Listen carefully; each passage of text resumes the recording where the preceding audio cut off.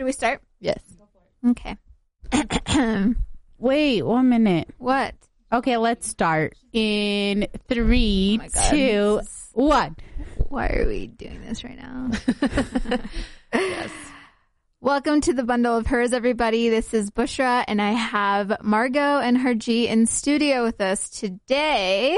I just wanted to kind of discuss why we care about speaking up and having a voice. And for me, I think it's important to be visible and to have your voice heard because primarily you are going to be an advocate for yourself and people like you and people who think like you. And so when you stay quiet and when you let things pass by, it's a missed opportunity. I feel like a lot of people have gotten into the pattern of letting those opportunities be missed. And so for me, although it took a while to get here, that's my primary goal of speaking out. So, Bushra, I think this is a really great topic. And I think maybe part of one of the reasons why we did start the Bundle of Hers is to make our voices be heard. I think it's very important to speak out when you feel like something is not right or one of your needs is not being met because people around you it may not even be a problem for them and they may not know it's a problem for you until you talk to them about it. And it doesn't have to be like speaking out in a negative way or fighting with somebody. It could just be something as like mentioning or having a conversation and bringing to light this issue that is unique to you. For me personally, it's really hard sometimes to know when to speak up and to have like the courage to speak up. But usually when I have done it, it's been a very positive and rewarding thing.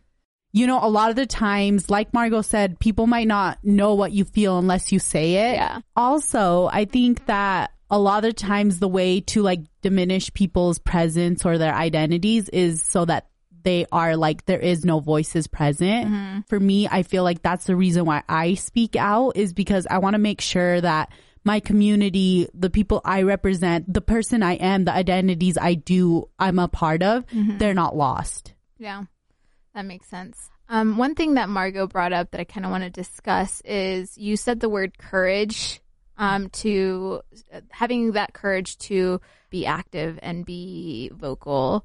And it does take a lot of courage to make yourself visible. Yeah. And so where do you get that strength or confidence to finally be, to dare to be heard, right? Like just from my own personal experience in the past, growing up in high school, most of college, I would say that I kept to myself. I didn't want to ruffle any feathers. Yeah. I was quiet. I felt like I couldn't speak out. I think it's like several factors that went into it. And so I struggled finding that courage to finally say, hey, this is what I think, or hey, what you're doing is wrong, X, Y, Z. So I just kind of want to throw that out to you guys. Where did you guys find that courage? So I think that's really important that there is a lot of courage involved. And I think, unfortunately, what drives a lot of people to speak out initially is anger and extreme emotion. Like they finally get to the point where the like straw has broken the camel's back and they have no choice, like you were saying, Harji, but to speak out. And that's not always a great place to be because then sometimes your words are not always translated the way you want them to be. Yeah. And so I think initially for me, I was like you, Bushra. I was very quiet and kept to myself. And I usually didn't dare to speak out. But now I come from a place of like really quickly recognizing something that I don't like. And I've now like can bring it up in a very calm in dialogue with somebody about it rather than like an outburst of emotion. Right. Yeah, that's an excellent point that you make because you can't make someone listen to you, especially when it comes from a place of anger. People are more likely than not, they're not going to take you seriously at that point. Right. And so when you go back and rationalize and calm down and put those feelings into words, then it becomes undeniable, right? Yeah, that's the common situation. Like people only listen to you if you're like calm and collected. However, I don't know if I think that's very fair sometimes. Yeah. I mean, like, it is the reality, but is it something like I fully agree with? Maybe not all the time, because there are times where, you know, you do say things at anger because, you know, like you said, the water has reached a certain level. And the thing is, if you say it, you want someone to receive it as well. Right. And I think that also takes a lot of patience to actually, when people are angry and talking to you, what I try to do is like really understand where they're coming from, what they mean. And the truth is, maybe a lot of people don't. Yeah. I think with courage, for me, at least in my family, like, and the community I grew up in, we were raised to not speak. That was the thing. Like, you don't say anything. You just do what is told. That's how life goes. And I think where I got that courage was from my elder sisters, because for the longest time, my oldest sister, she stayed quiet. She stayed quiet for years. I think she was in high school when she started, like, you know, my voice needs to be heard, because the consequence was going to be that she graduate high school, get married to someone she didn't know, and then, you know, like, have kids. And that was a life she was like, I cannot live this life. Yeah. I want to make my own choices. So literally for her, it was a survival mechanism. And I think it is a survival mechanism for many people, you know, just to speak out. So half the time, it's not even the courage. It's just you can't see your life being a different way. So you have to say something. So Harjeet, do you think that your sister, having spoken out about this, helped you kind of and opened the dialogue for you to not have to speak out in the same way and kind of open the doors in that way? So yeah, 100%. I think that's one of the biggest gifts my elder sisters have given to me, was that. So in that way, they gave me the courage. Yeah. So I got that courage from the women in my life. I would also say I've gotten that courage from seeing the women who didn't speak out in my life as well. True. You know? Yeah. I feel like you hit the nail on the head, because that was kind of the transformative factor for me, is that when I saw people who said something, said what was on their mind, spoke out, they got what they wanted, right? Yeah. But for me, if I didn't ask, then I'd be stuck in the same place, right? If I didn't say anything, then nobody would know. And so that's what I think drove me to be more vocal about the things that I believe in, be more vocal about my values and where I see myself going, and things that I want improvements on, stuff like that. Yeah. So I think it's a really good segue, the improvement part, Bushra, to an experience that I've had in medical school. And I think, Harjeet, you were there with me last year when we did our interprofessional learning experience, where basically we as medical students went to the pharmacy building and did, you know, kind of a patient presentation, case-based learning with pharmacy students, nursing students, therapy students.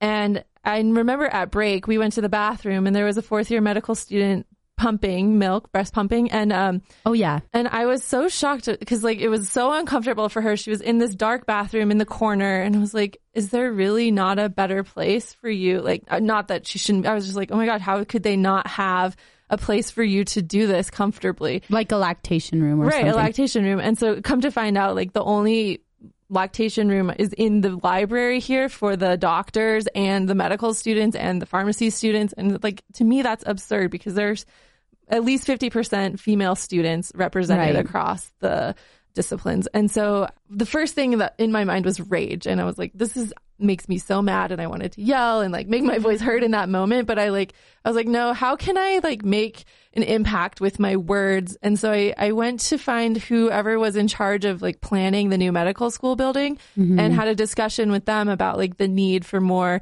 lactation rooms and support for parents and mothers in medical school, and probably in the other disciplines as well. So that's, like, one way that I have kind of, like, learned to redirect the things that I see that need to be heard, and turn them into actionable things. And I think that's really hard to do, is, like, take a step back when you're having those emotions of, like, this needs to change and this is not right, to figure out how to make it happen. And like you said, Harjeet, maybe that's not the fair thing. And in reality, that's what happens. And, like, ideally everybody would see and make a world where everyone, you know, helps each other. But that's unfortunately not the world that we live in.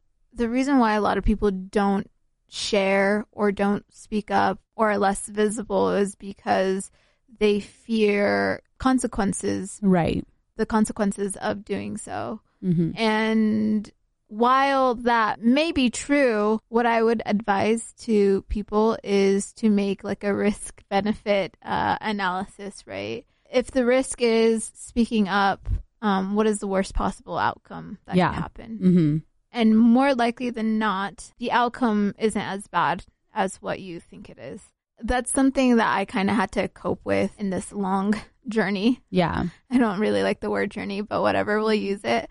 Is getting away from that fear, because I felt like that fear was placed upon me and it's not something that I innately had. It hits you at every level, I feel like. So yeah, I think especially as medical students, I think we feel, for lack of a better word, fearful of the higher ups or the administration, because ultimately they're the ones making phone calls and recommendations for residency, which as medical students is kind of like our end goal, right? And so it can be, I think, when we were making the Islamophobia podcast, that was something we had talked about. Like, is this going to impact the school and our reputation for getting into residency? And I think, like you said, we did the risk benefit analysis and we're like, it doesn't matter because this is so important. We need to speak about it. It's a story that needed to be told. Bush, I really like how you said that fear is kind of placed upon us and not innately in us. I will, however, say one thing that, the consequences, they are real though. As in the sense that I feel like a lot of the times when I have stopped talking, it's because I've seen so many things either happen to myself or people around me. I think the main point for me is that there are going to be consequences sometimes, but are those consequences better to live with than not speaking up? I think that's kind of the distinction that I make, because for me, I do understand there will be consequences for things that I say, because I've seen it. I've seen women in my community who've spoken up and they're either disowned by their family or worse, I've even seen people be killed. These are things that you'd be like, oh, this just happens once in a while, but people get abused, people get like broken in other ways. Like, these are the things that you always see around you. And the truth is, I would say, even with me and my sisters, our life right now is something that I don't think we could have ever imagined, but the only reason we achieved it was speaking out. But I will say there are consequences. For example, like I get really anxious sometimes, and I think that's kind of just a part of my past, things I've always had to fear and stuff. So there are things that don't leave you, but I will say that the other route is worse. There are always consequences. Sometimes those consequences can be so positive. Sometimes they can be negative. But in the end, I have found in my life, every time I've spoken out, I've always been happier with the end result. So that is why I continue to do it. So just to wrap this up with a nice little red bow, I'm going to ask you guys, what is advice that you would give to the younger generation or even your younger self when it comes to speaking out? I think what I would tell my younger self or the younger generation right now is that your ideas are important and no one will ever know them until you speak them. So that's number one. Number two, every person is so different that if all of us end up speaking out, I think that you would bring visibility to maybe situations, issues, both good and bad, that no one has ever seen.